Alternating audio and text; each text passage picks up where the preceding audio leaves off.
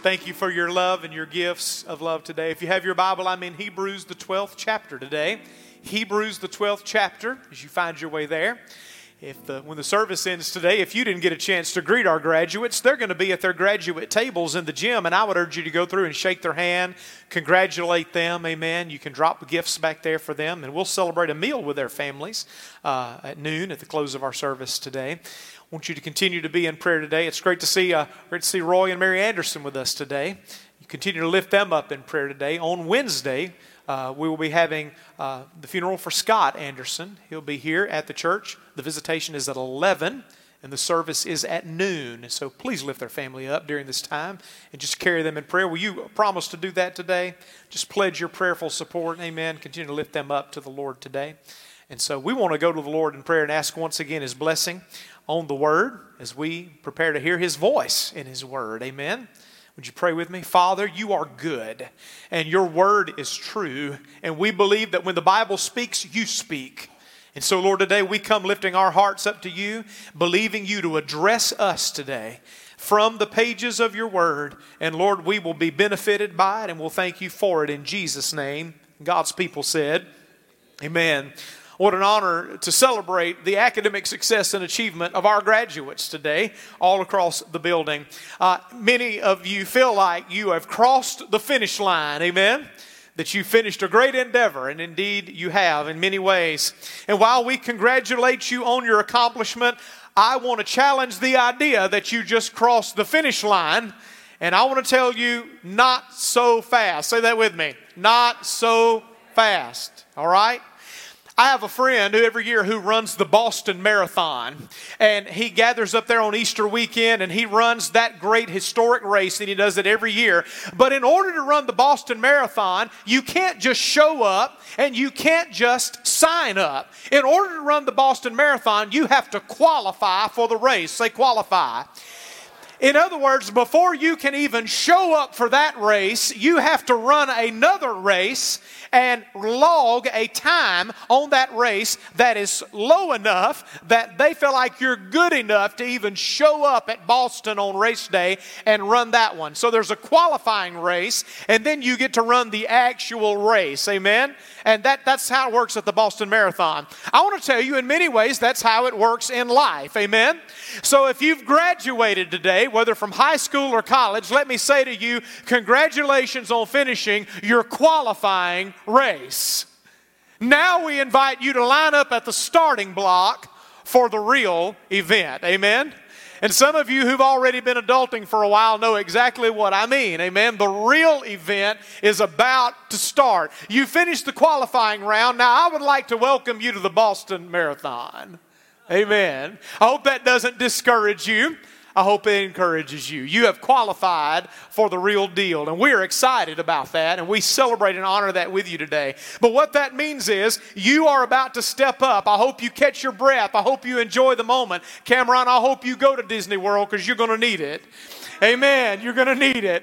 Because when Disney World is over and when the new of graduation wears off, there will be life commencing very quickly on the heels of it. Amen. All the people who've been there said, amen. It's the truth, isn't it? It's the truth. And so I want to talk to you today about running the race, about running for your life.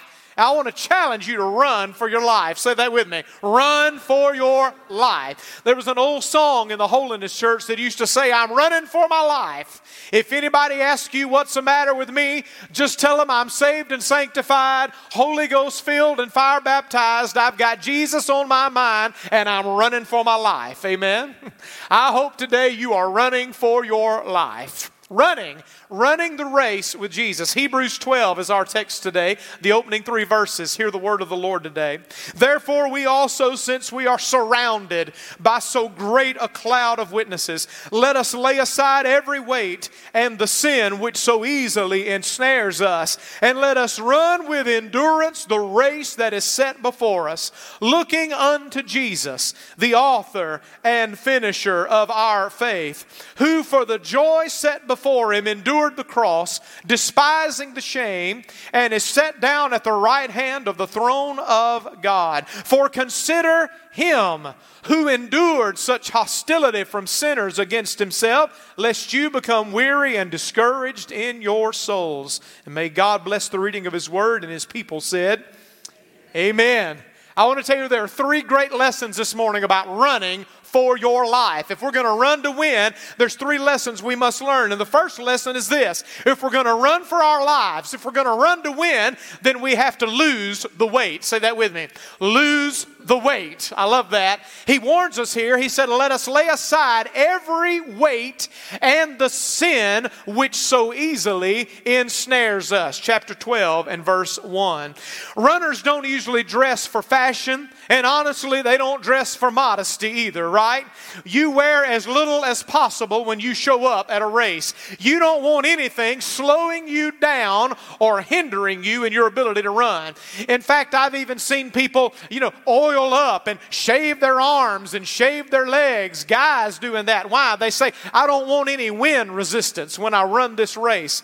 Now, I can't imagine there'd be that much wind resistance, amen, that you'd need to do all that.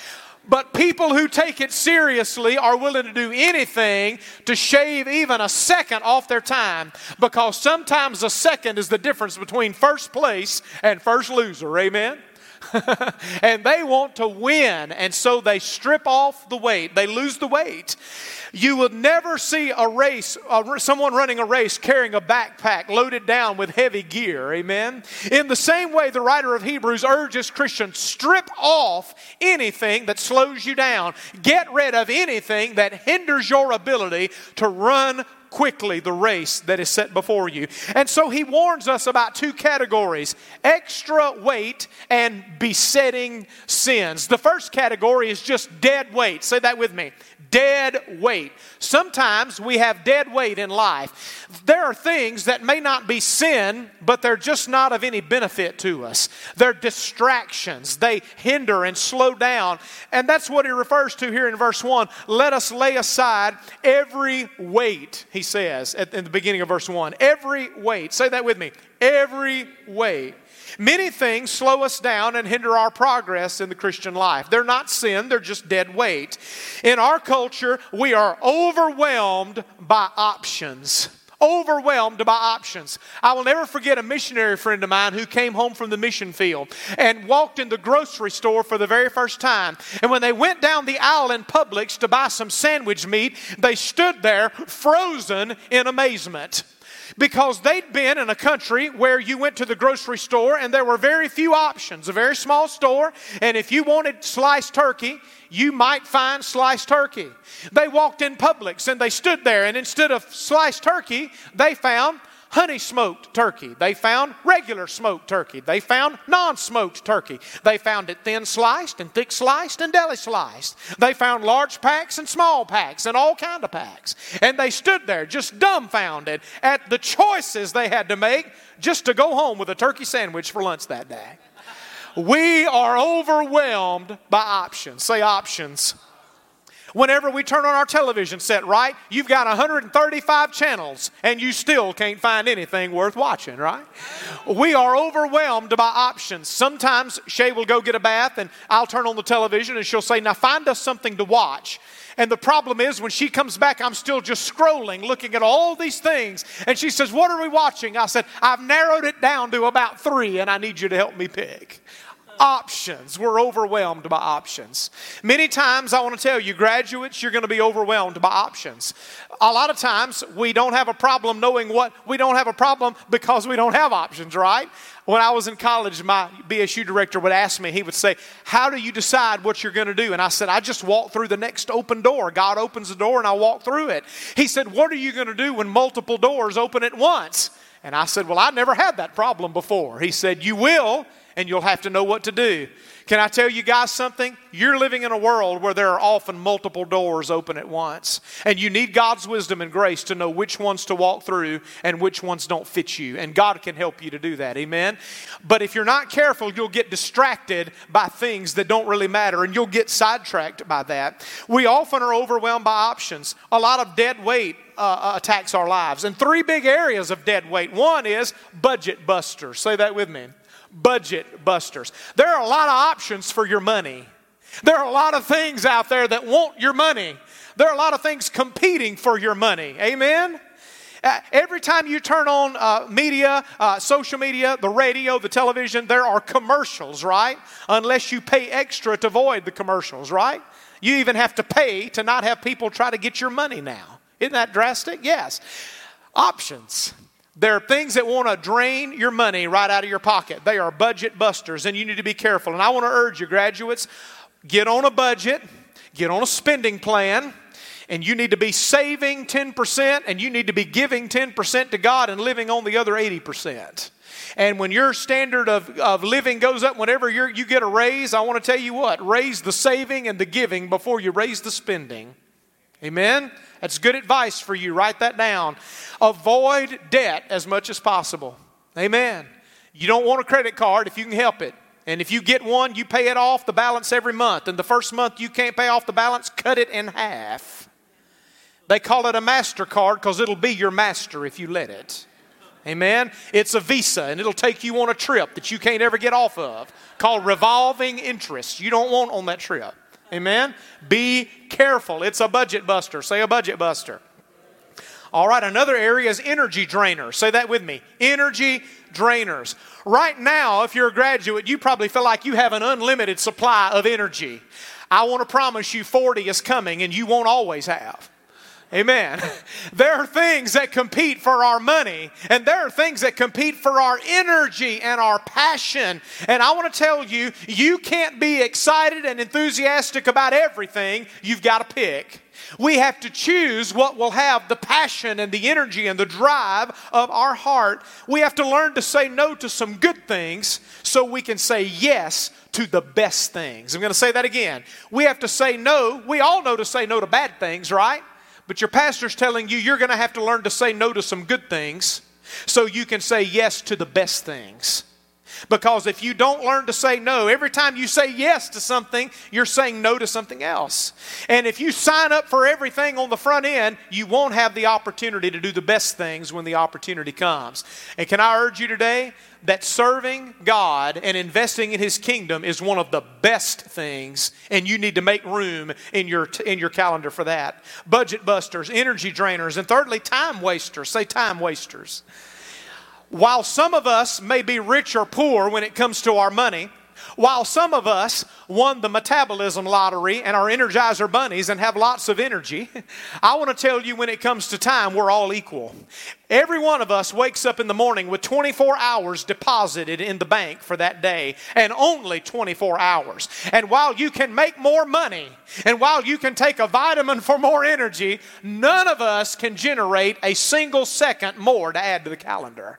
We don't get any more time. Time is a limited commodity. Amen. A number of years ago, a group of statisticians figured out how we actually spend our time. And it's pretty interesting. If you were to live to be 75 years old and you could do these activities 24 hours a day without a break, let me explain to you how you would spend much of your life.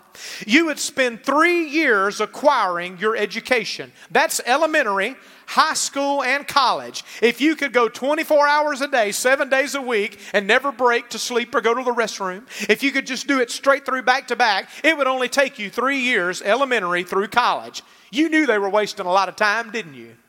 Yeah, they were. 3 years is what it would take. You spend 7 years of your life eating. 7 years of your life eating. Now, some of you, maybe a little more than 7 years. Amen? Maybe 8. I don't know. Some of you maybe a little less. But about 7 years of your life, your 75 years is spent eating. 14 years working day and night. If you could work your whole career, the average person would only spend 14 years at work. That's sad. I would want to spend more time eating. Amen?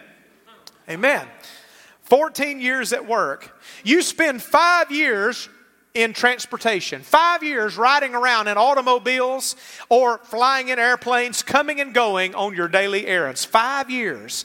I'm sure there's another year added for the traffic and the lights in Mobile, Alabama. Amen? Amen. 5 years talking with other people. Again, some more, some less, but we spend about 5 years of our life on the phone or texting or having conversations with other people. You will spend about 1 year of your life, if you're blessed, only 1 year of your life recovering from sickness. About 1 year of your life. You will spend 24 years of your life, if you live to be 75, you will spend 24 years of your life sleeping. Amen. Some of you said, yeah, Pastor, and those are some of the best years, right? Yeah. Sleeping, napping, getting your 8 hours in at night if you're lucky. 3 years of your life reading books, magazines, newspapers, scrolling the internet. 12 years in amusement, watching TV, going to the movies, fishing, hunting, doing things that you enjoy. And if you go 75 years and never miss a single Sunday, you will have only spent 11 months in church. Did you hear me? Pastor, it feels longer when you're preaching. I know it does. But the math doesn't lie. 11 months. 11 months. Amen. In the house of God. No wonder the psalmist said, Lord, teach us to number our days aright, that we may gain a heart of wisdom. No wonder Paul said, let us walk carefully, not as fools, but as wise, redeeming the time, because the days are evil. Therefore, don't be unwise, but wise, knowing what the will of the Lord is for your life. Amen? So we got to watch out for dead weight. Say dead weight. And we've got to watch out for sinful snares. Sin is an issue, and all sin is dangerous and deadly, and it will set us back greatly. The writer of Hebrews warns us to be on our guard against the sin which so easily ensnares us. That's what he calls it at the end of verse 1.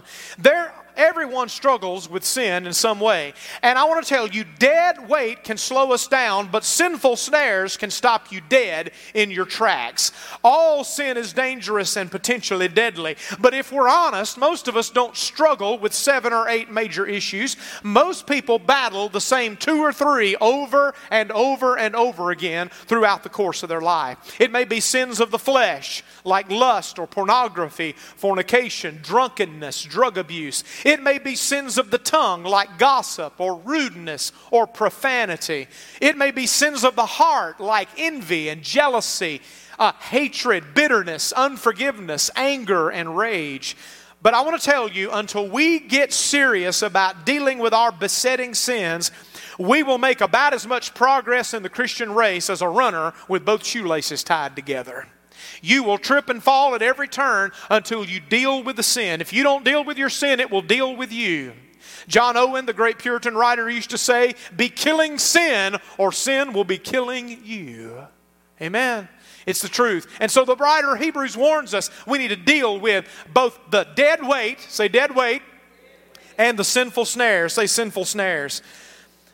Today, if you're struggling with some area in your Christian life, I want to urge you, maybe you feel stuck. Can I urge you today? Pray on it. Repent. Ask God to help you. And if you're stuck, let someone help you get unstuck. Every Tuesday night here at the Forest Hill Church, there's a great ministry called Celebrate Recovery. And that ministry meets here every week. It's led by Josh and Chelsea Rogers. And they do a great job with their team. And they meet upstairs in the education building. And if you've got hurts, habits, or hang-ups, they would love to meet with you and help you find victory and learn how to overcome and walk the way the Lord would have you to walk. Amen? Sometimes you need some help. We've got some help to offer, and we urge you to come and get unstuck. But the bottom line is if you're going to run to win, you've got to lose the weight. Say, lose the weight.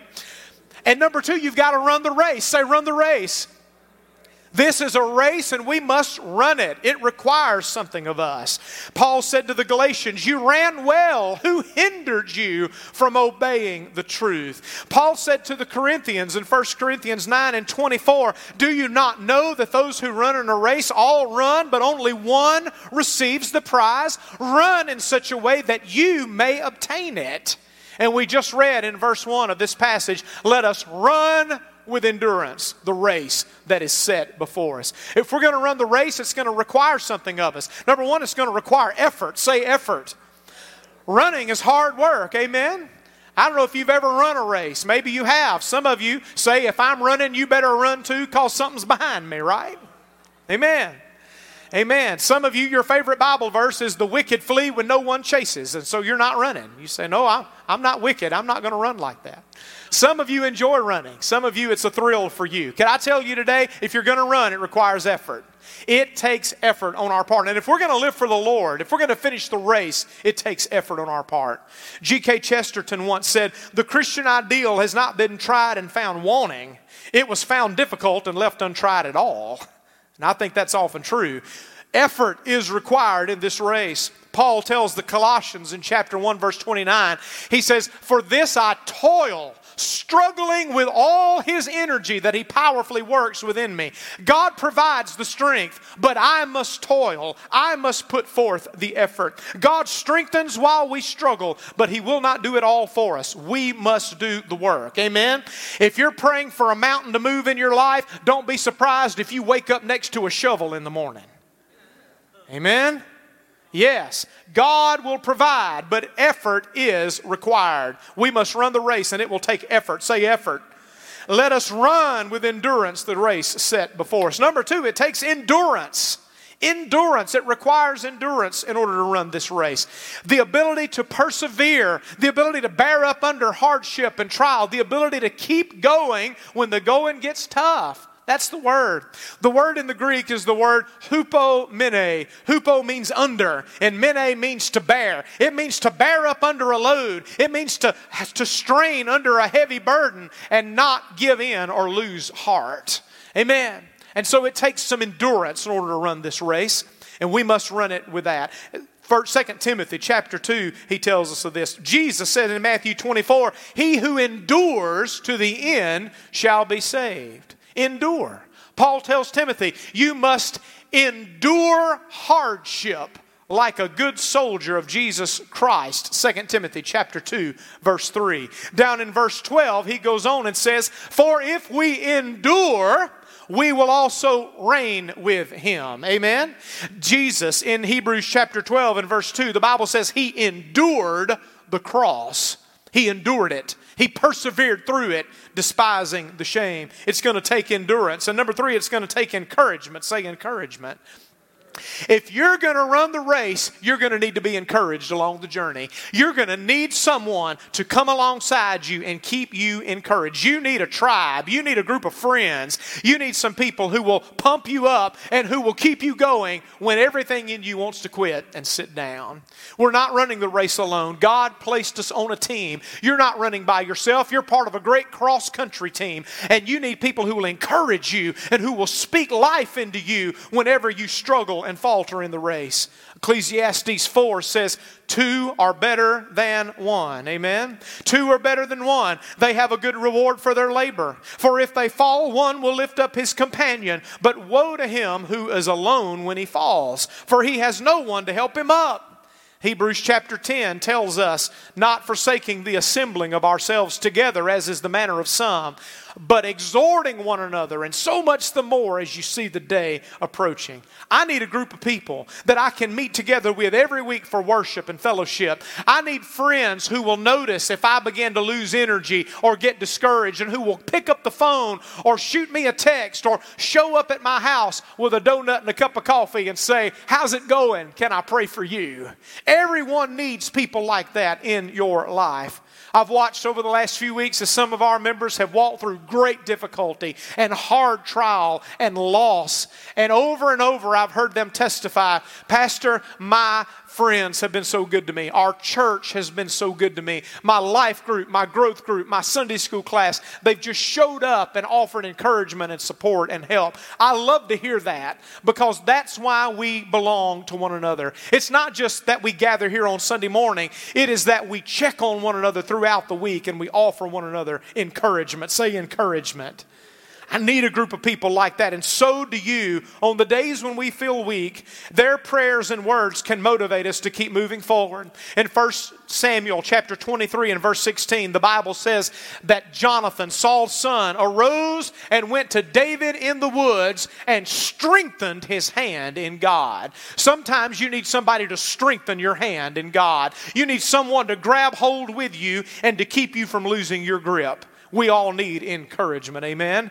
It requires encouragement. So if we're going to run the race, we've got to lose the weight. Say, lose the weight. And we've got to run the race. Say, run the race. And lastly, this morning, if you're going to finish well, you're going to have to fix your gaze. Say that with me. Fix your gaze on the Lord Jesus. He tells us in verse 2, looking unto Jesus, the author and finisher of our faith. One version says, fixing your eyes on Jesus, the author and perfecter of our faith. I love that. Fix your eyes. Set your gaze. That's what the Greek word literally means. It is to stare at it. It is to lock onto it and to not take your eyes off of it. That is what it is required for us in order to run. We have to stay focused. Say focused.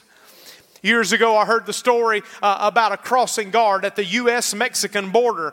This man on his bicycle came across every day. His name was Pedro Gonzalez. And Pedro was stopped every day by the border guard. And he would have 2 sacks on his back every day when he crossed the border. Every day, they would ask him, Pedro, what's in the bag? Sand, just sand. They would open the bag and they would look in the bag and it would just be sand, and they would send him on his way. The next day, Pedro would come back on his bicycle and he would have 2 bags, and they would say, what's in the bag, Pedro? Just sand.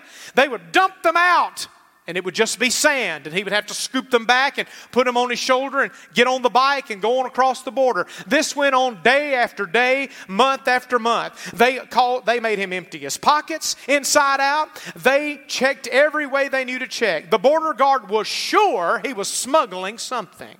Even so, Pedro was free to go every time. They could never catch him. He would scoop the sand in his hands. He would reload his 2 sacks, put them on his shoulders, and get across the border.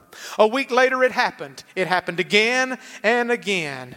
As Pedro was leaving, the border guard thought, maybe he's just testing me. Maybe he's going to keep doing this, hoping I'll quit searching his sacks. Well, I know he's got to be a smuggler, so I'm going to stop him every single time.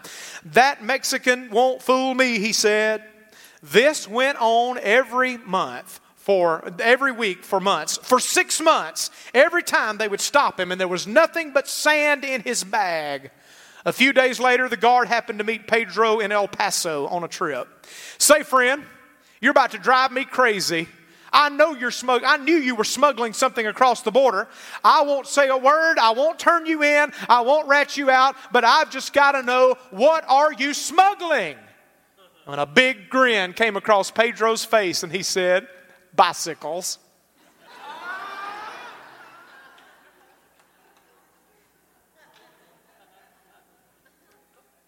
You see, that guard's focus was on the wrong thing the whole time. And he missed what was right under his nose every time Pedro came through. But Pedro came through on a different bike every time. And no one noticed it.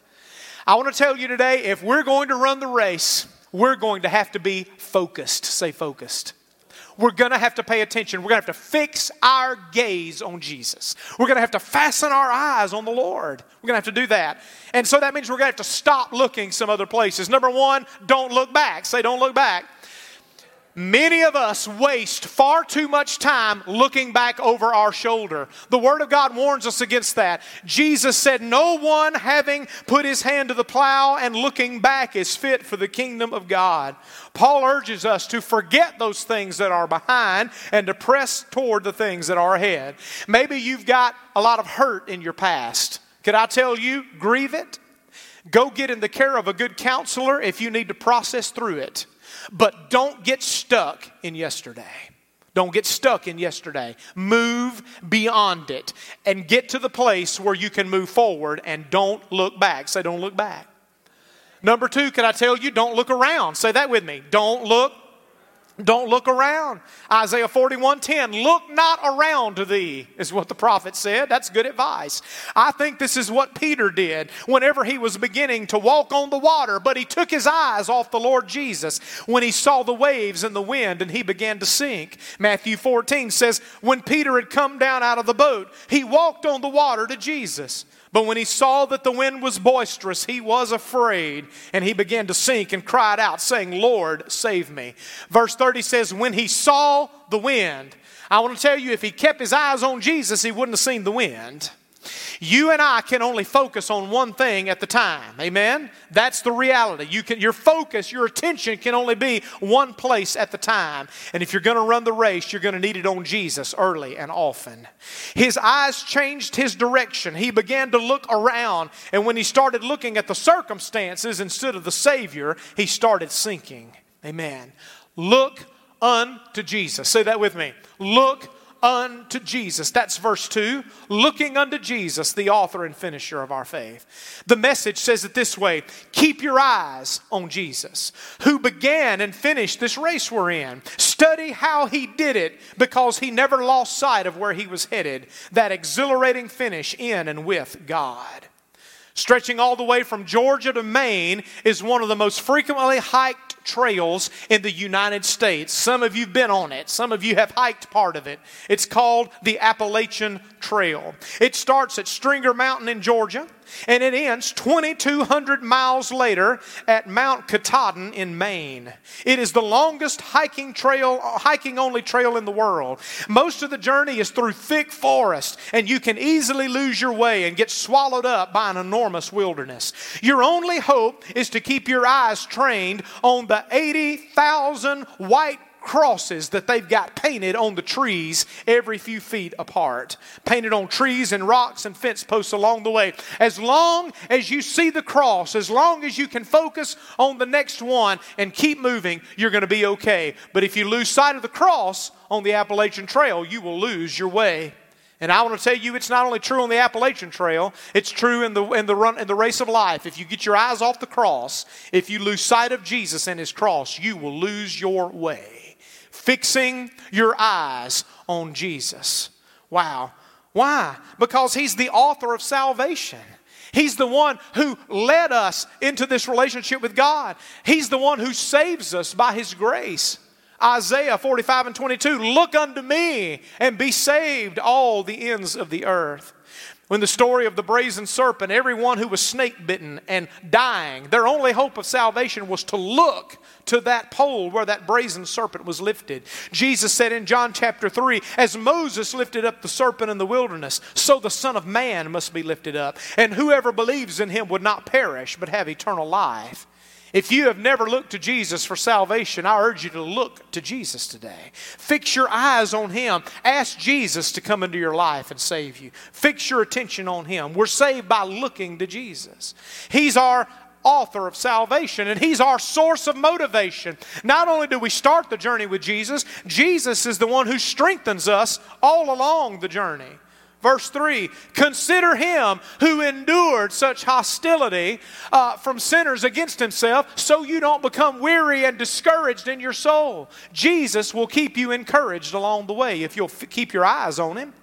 Nothing can fill the heart of a Christian with more courage and strength than looking unto Jesus. Consider him, look to him, verse 2 says, who for the joy set before him endured the cross, despising the shame. Number 3, Jesus is our hope of preservation. He's the only one who can get us across the finish line at the end. He died to save us and he lives to keep us. Philippians 1:6, we quoted it last Sunday, and I am persuaded of this, that he who began a good work in us will be faithful to carry it on to completion till the day of Christ Jesus. Good athletes do not focus on the noisy critics yelling at them from the bleachers. Good athletes are focused on the voice of their coach on the sideline, and they listen to him and they do what he says because they know that he's committed to getting them through to the best possible end. Whatever has your attention has you. In the race, the judge would stand at the finish line holding a garland wreath to crown the victor, and they would fix their eyes on him and they would run toward him knowing that he was going to crown them if they made it across the line. Fix your eyes. The Greek means to consider attentively, to look away from everything else and focus on one thing. When our eyes are focused, we don't veer off the road. When our eyes are focused, we steer clear of potholes. When our eyes are focused, we avoid the dark areas of life. How do we stay focused, Pastor? Well, I want to tell you there's some good ways to give attention to God. The first way is prayer. Say prayer. We pray and we spend much time in prayer. Prayer is a great way to give undevoted attention to God. Let God get to me before the day does. Talk to Him before you post on Facebook, before you check your Instagram, before you reply to a text, before you open your email or return a phone call. Let God get to you first. Spend time in prayer. The second way is the Bible. Some of you received a Bible today as a gift, a very good one. Our high school grads did.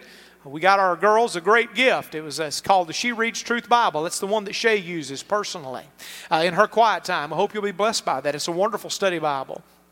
Our guys got a copy of the New Living Translation of the Life Application Bible. That's my favorite, so I got you that one. Amen.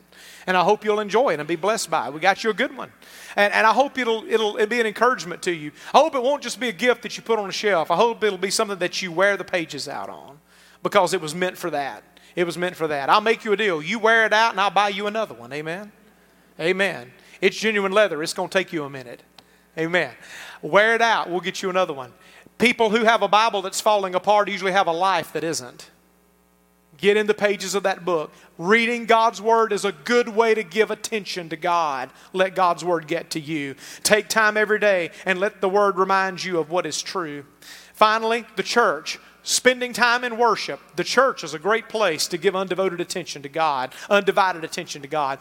Every few days, my spiritual ADD kicks back in and I fall asleep and I have to be reminded of who I am and why I'm here and what is true, because the world has a way of rocking us asleep and making us forget. And so about every 3 days, you need to come back to church and let your pastor or your Sunday school teacher grab you and shake you and go, hey, let me remind you, you are a child of God. You have a destiny. You have a purpose. You're here for a reason. You have a mission to accomplish. You have an enemy to fight, and he's hot on your trail. And if you fall asleep, he'll come after you and sneak up on your blind side. You need to stay alert, be sober, be vigilant. You have a task to accomplish, and you have a God to serve, and who will support you in that endeavor. We need to be reminded of that. When we come to God's house, we get reminded. So set your reminder. Let God's house be a benefit to you. Worship, Bible studies, growth groups.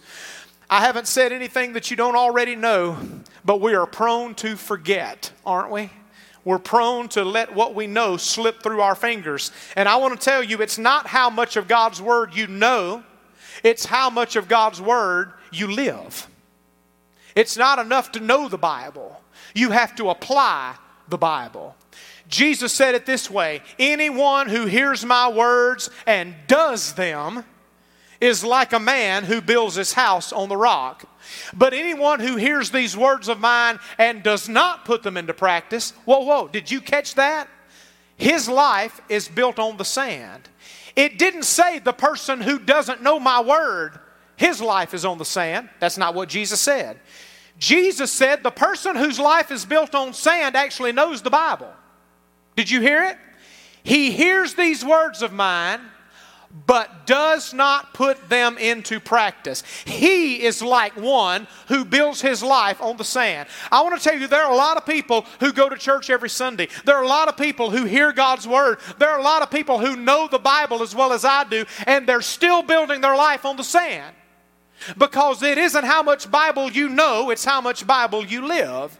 It isn't enough to hear these words of mine, Jesus said. Jesus said, and put them into practice. We must be doers of the word and not hearers only, James 1:26 said, or we will deceive ourselves. It's not enough to know it. We must apply it. Hear me today. As the old hymn writer said, prone to wander, Lord, I feel it. Prone to leave the God I love. That's true of us. We need God to come and help us. And we need to keep our attention fixed on Him. I urge you this year, fix your eyes on Jesus. Why? Because in Jesus there's full acceptance, so don't doubt Him. In Jesus there is peace, so trust Him. In Jesus there's life, so abide in Him. In Jesus there's blessing, so delight yourself in Him. In Jesus there is light, so follow Him. In Jesus there's power, so wait on Him. In Jesus there's truth, so learn from Him. In Jesus there's grace, so receive from Him. In Jesus there's joy, so rejoice in Him. In Jesus there's unlimited wealth, so depend on Him. And in Jesus there is strength, so lean on Him. But if you'll fix your eyes on Jesus, you'll find Him to be everything that you need. He is all we need. He'll hold you up in the time of trial. I wanted you to stand with me this morning as we close in prayer. And I want to ask you today, have you identified any dead weight in your life today? Any budget busters or any energy drainers, any time wasters? Maybe today you need to go home and cut some dead weight out of your life. Maybe today you've said yes to too many things. Maybe you need to learn to say yes to some good things so you can say no to some good things so you can say yes to the best things. And I hope serving in God's house will be considered one of the best things by you. Amen. Dead weight and deadly sin. I hope you'll deal with that today. Number 2, I'm hoping today that you'll identify your next step. Do you need to repent? Do you need to tell somebody? Do you need to show up at Celebrate Recovery on Tuesday night and find some support? Come join us. We'd love to help you figure it out. Are you just hoping things will work out, or are you giving an honest effort today? It requires effort to run this race. Effort and endurance. Do you have a tribe to encourage you? You're going to need one. You know, it's always disheartening to me that some people, whenever they graduate, that becomes the time that they disconnect from the house of God. Our hope is that you won't do that. Our hope is that this will be a season that you realize more now than ever you need your friends here at Forest Hill. You need a local church family to anchor you and to support you. We've got a wonderful ministry here for people in your age bracket. We have a group that meets every Sunday morning in that college and career class. Shay teaches that class. Every Thursday night, that group gathers together and they do lots of fun things in our community, and they study God's Word together and they fellowship together. That C&C group meets. Casey Hall helps lead that group along with a group of our college kids. I hope to see you there. Thursday nights, 7 o'clock. Don't miss it. Don't miss that Sunday school class, 9 o'clock on Sunday mornings. It's a great source of strength and support. Maybe you're not graduating today, but you're here and you have not tried a group. Could I urge you to do that? Plug into a life group. Plug into a growth group. There's something for every age bracket here, and they will be a strength to you. But can I tell you today, some of us need to look away from some things. Don't look back. Don't look around. Look unto Jesus. Some of us need to fix our eyes today. We're distracted by too much else, and we need to give undivided attention to Jesus through prayer, through His Word, and through being faithful to His church. Are you doing that? If not, fix it today. C.S. Lewis said it this way: first we make our choices, and then our choices make us. They make us. Make the decision today that you're going to fix your gaze on Jesus. Will you bow your head with me? Father, I pray today for those under the sound of my voice who've come today to your house to celebrate with our graduates, Lord, who have crossed a mile marker. Lord, they've excelled, they've exceeded expectations, and we're so proud of them. Lord, for those today that have crossed the line of their high school graduation, those who have finished their undergrad, or even those who have checked the box of their master's program, Father, wherever they are in the journey today, we pray your blessing for them. But Lord, I pray for each one of us today, whether we are celebrating a recent milestone or not, all of us are running the race of life. We're running the Christian race. And I pray today that you would strengthen us for that journey. Lord, today, wherever we are, help us to hear and learn the lessons, to lose the weight, to say no to some things, to put away some things that are hindrances, and to be very deliberate about identifying them and cutting them loose. Lord, I pray today that you would help us to find the strength we need for the effort and the endurance. And Lord, may we be an encouragement to one another on this journey. Father, I pray lastly today that we would fix our eyes on Jesus. There may be some in the room who need to look unto Jesus for the very first time as their Lord and Savior. I pray that today they would do that. Lord, there may be some who have done that, but they have lost focus and they've become distracted. And today they need to refocus their attention on the Lord Jesus. They need to fix their gaze once again on Christ. They need to come back and make a fresh commitment to the Lord. And I pray that today they would do that as well. And they'd say, Lord Jesus, forgive me. Forgive me for wandering. Forgive me for losing my focus. Lord, I need you and I know that I do.